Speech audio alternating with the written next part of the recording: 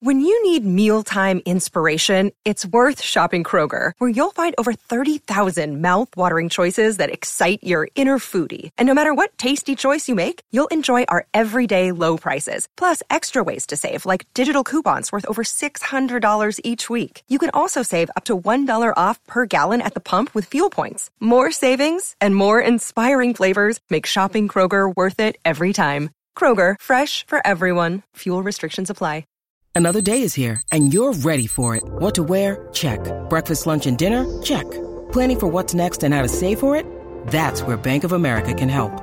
For your financial to-dos, Bank of America has experts ready to help get you closer to your goals. Get started at one of our local financial centers or 24/7 in our mobile banking app.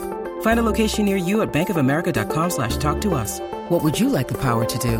Mobile banking requires downloading the app and is only available for select devices. Message and data rates may apply. Bank of America N.A., member FDIC. What does motion sound like? With Kizikans free shoes, it sounds a little something like this. Experience the magic of motion. Get a free pair of socks with your first order at kizik.com/socks. And we'll turn it over to Q&A. Go ahead, Keegan. Hey, Justin, thank you for doing this with us today. I'm Keegan Matheson with MLB.com. Just wondering, what about Toronto stood out to you? Why Toronto when you had other options? Yeah, I think I don't know how most guys do it, but I've gone through free agency a few times now, and at the beginning of it, I think there's always some sort of internal desire just to go back to where you were because of familiarity and continuity and comfort. But at the same time, I like to put together a list of, I guess, destinations that I would hope to land at. And, Toronto was one of the teams at the top of that list. So obviously playing in Boston last year, getting a front row view of them and their starting pitching, their bullpen, which is fantastic. And certainly a lot of talent in that lineup, who, some might say had a little bit of a down year last year offensively, some of those guys, and still were able to be a playoff team. So I think it's a great fit. I'm looking forward to getting over there and hopefully having an impact on some of their younger guys and maybe help them take the next step. And Justin, as you've seen this team the last few years in this window that they're in right now, a few playoff appearances, but still trying to get over that hump. What do you think that the next step is for this team now that you're joining it, that next step that this team can take? Where do you see that coming from? Yeah, obviously the next step is playing deeper into the playoffs, but I can tell you firsthand, playoffs are hard, man. It doesn't matter how talented or how good or how hot you are. I think the playoffs are kind of a crapshoot on who gets hot. You get a pitcher who starts, throwing the ball well and you can ride that guy.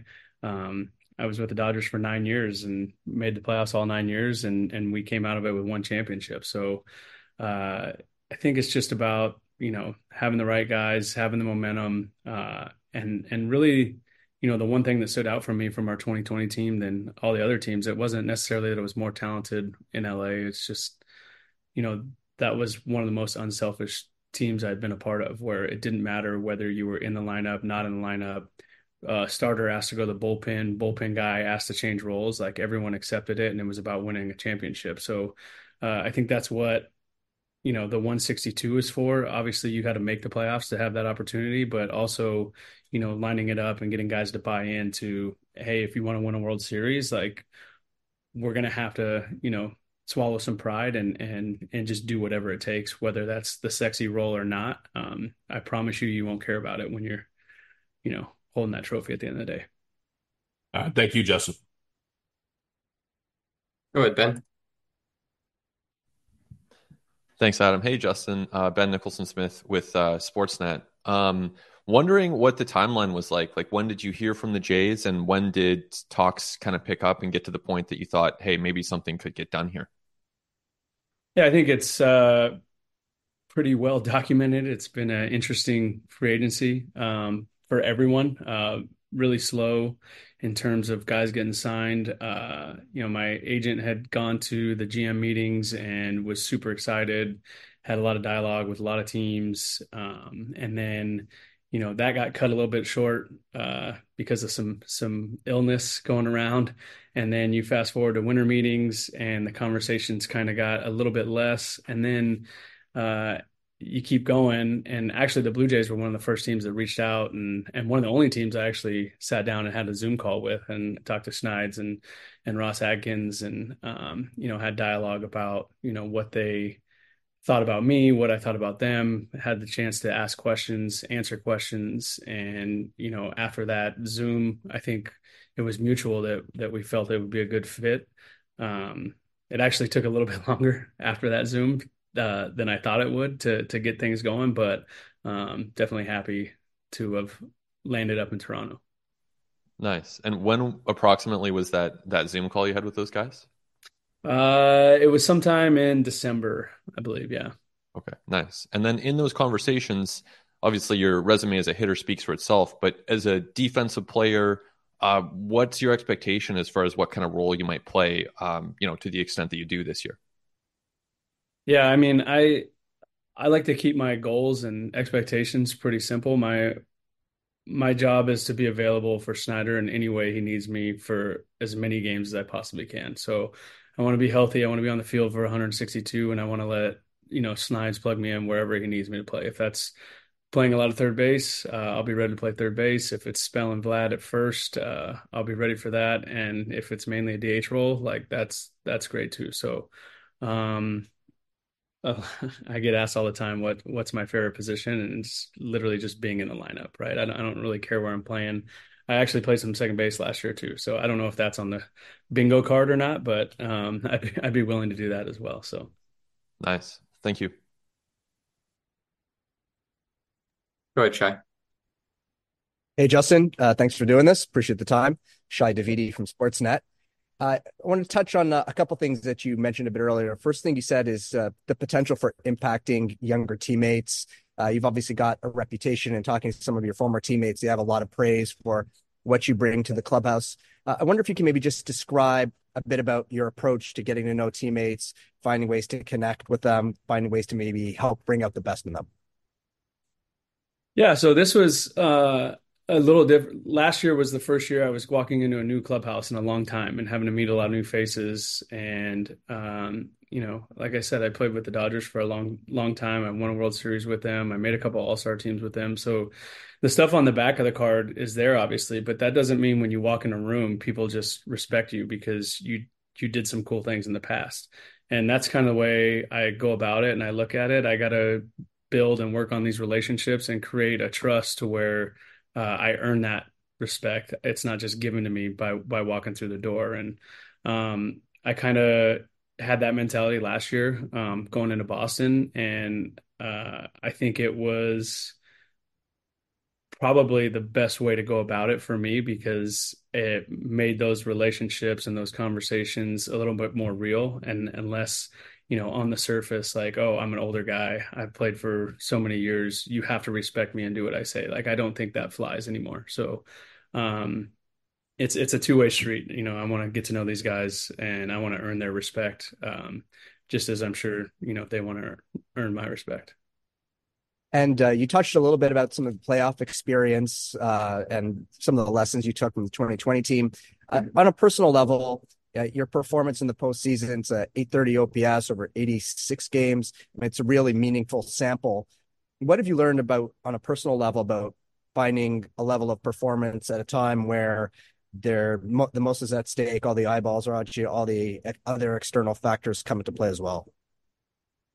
Yeah, I think the best way to go about the playoff atmosphere is to try to hone in and literally play it one pitch at a time, one at bat at a time. You don't know how many you're going to get in that postseason. So letting your first at bat, second at bat, or third at bat dictate or affect, what you do in those seventh, eighth, or ninth inning at bats isn't a recipe for success. So you literally have to just separate, offensively, you have to separate every at bat. Like you're going up there 0 for 0 and take it one at bat at a time. And I think the same goes, for the pitching staff. I've seen guys cruising through games, and then all of a sudden fifth inning, sixth inning, they hit the bump in the road, and you're like, what happened? And you just can't let your foot off the gas pedal, and you got to take every single inning like it's the ninth inning, and you're up a run, and that's kind of the recipe that I think works the best in the playoffs. It's obviously hard to do. It takes a lot of uh, mental capacity to do that. At the end of the games, you're absolutely exhausted, and you should be, because it's a playoff game, and those are the ones that mean the most. Appreciate the thoughts. Go ahead, Rob. Hey, Justin, Rob Longley from the Toronto Sun. You alluded to sort of having a front row seat at seeing the Jays a little closer last year. What stood out to you about some of the individuals in terms of talent and upside, perhaps? I mean, obviously the starting pitching is fantastic there. I don't think you go anywhere in this game without starting pitching. And so that was obviously the first box that was a huge check mark for the Blue Jays. They're deep. They all throw the ball really well. They all mix their pitches and know how to go deep in games, which in turn kind of takes some pressure off the bullpen, which is a very good bullpen as well. So I really enjoyed that kind of game plan. You see the starters go deep in the game. Your bullpen only has to cover three innings. Those guys stay fresh, so in turn they're throwing the ball better. And then on the flip side, offensively, just a lot of impact players, a lot of guys that can change the game in so many ways. And starting with Bo Bichette and Vladdy, who obviously are extremely talented, and then you have some younger guys. I follow Bo and Alejandro Kirk just because we have the same agency, so I pay a little more attention to those guys probably than anyone else. But yeah, I've played against Dalton Varsho since he came up as a rookie when he was with the Diamondbacks. So there's some familiarity there. Gavin Biggio, you have those three guys whose dads all played in the big leagues. You immediately know that it's going to be a good clubhouse culture because they know how to act, they know how to be around guys, they know what to do. So I'm looking forward to joining them and being a part of that. And those Dodger teams, obviously a lot of talent. And you talked a little bit about the sort of the clubhouse vibe that was there. But what, in your opinion, makes a good, successful clubhouse? I don't think there's any one thing that you have to have. It's just the biggest thing for me is making sure guys enjoy winning baseball games. Like winning baseball games in the major league level is really hard to do, and it's something I don't think you should take for granted. So I really believe that teams that enjoy every single win, that creates a little bit more chemistry or a little bit more of that dynamic than teams that win games and just come in, do their media shower and leave. Thanks, Justin. Go ahead, Caitlin. Hi, Justin. Thanks for your time. This is Caitlin McGrath from The Athletic. I was curious, just your experience with the Dodgers. You guys obviously made the playoffs a lot when you were there, winning finally in 2020. But what did the team as a whole and you yourself learn from maybe those times where you didn't achieve the ultimate goal of winning the World Series? What do you kind of learn from playoff losses, maybe from your experience? Yeah, I think I said it in the beginning, as a playoffs it's literally, I don't know, maybe this is a little bit of a cop out because we only won one time out of the nine, but like it's a crapshoot. It's tough to be the last team standing in baseball. And I think that's pretty evident by how many different champions we've had over the last 10, 15 years, right?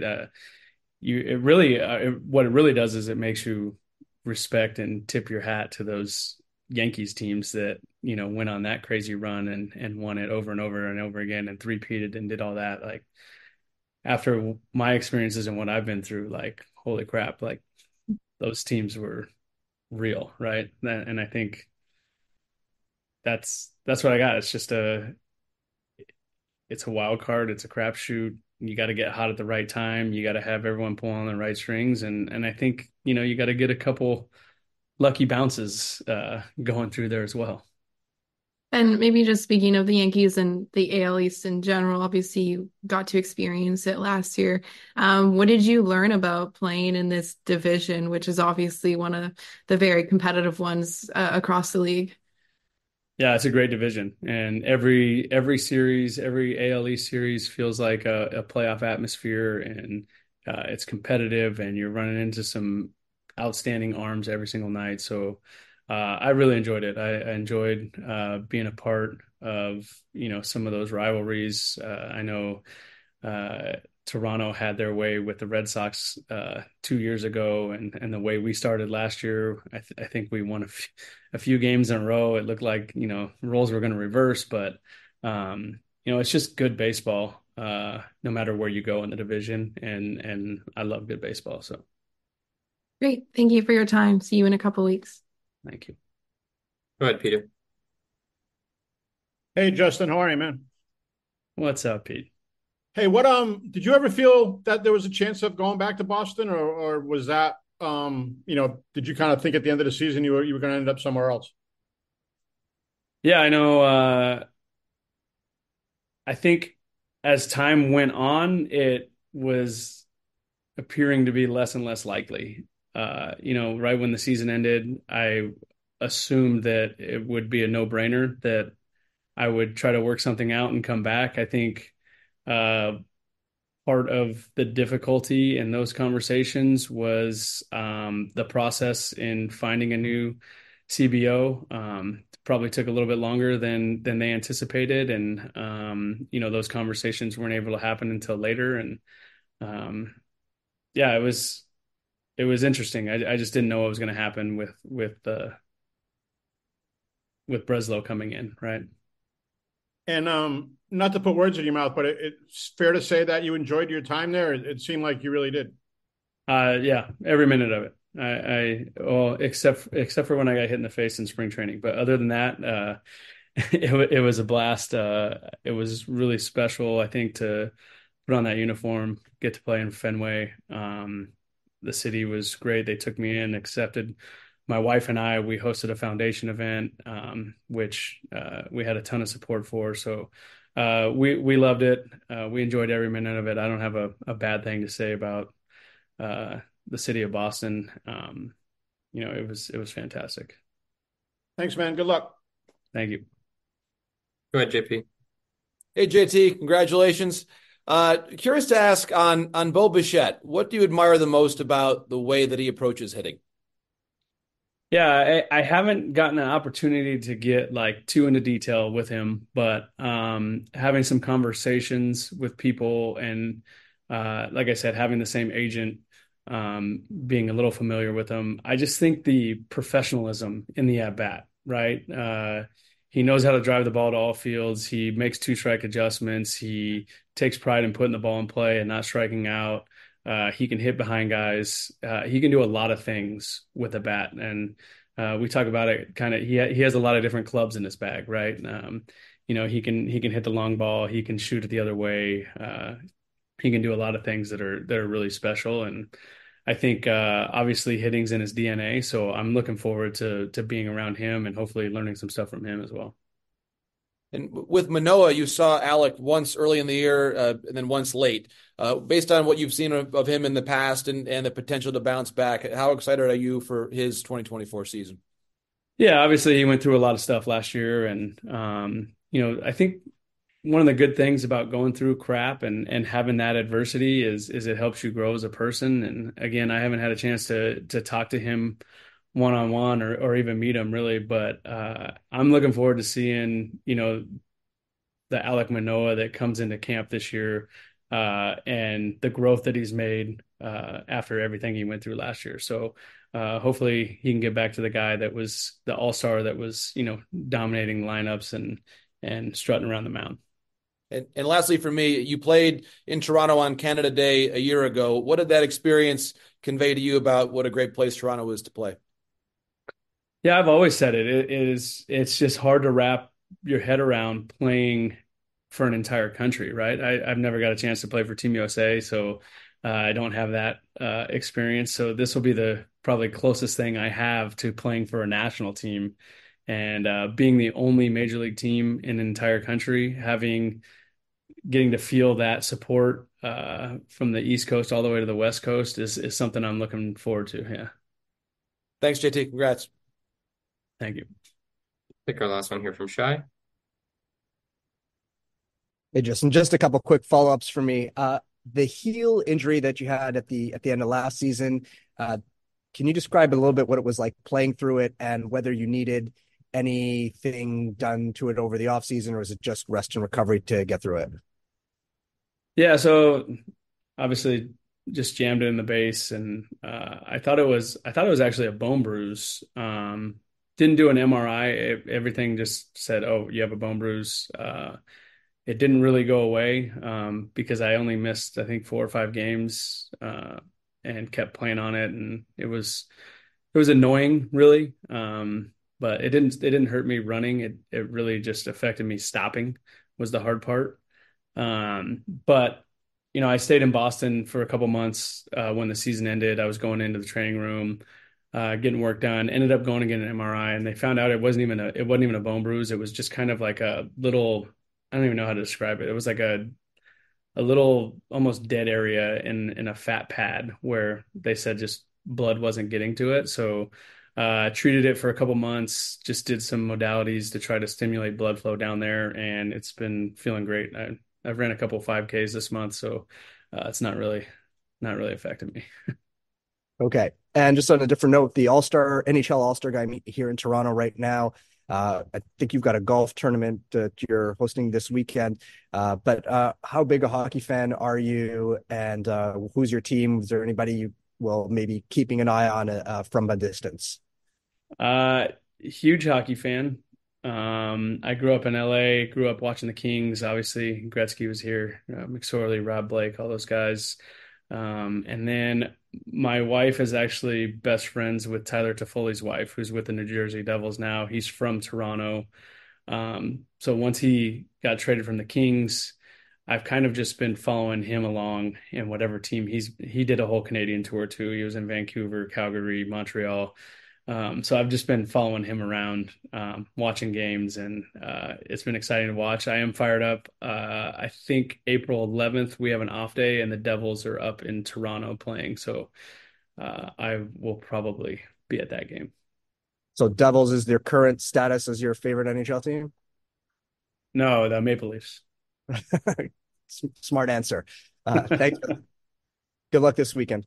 Thank you. Appreciate it. All right. Thank you, Justin, for the time. And thank you, everyone, for joining us. Thanks, guys. Thanks. Thank you. In celebration of opening day, we've got a special episode of the Moth Podcast for you. The theme is baseball and the surprising ways it connects people. I gaze out at the players on the field, and then I look over at my dad, and I realize that in the silence between us that something has changed. It's like I'm seeing him for the first time. Choose stories about baseball, family, and so much more. The episode's available right now. Subscribe to the Moth Podcast to make sure you hear it.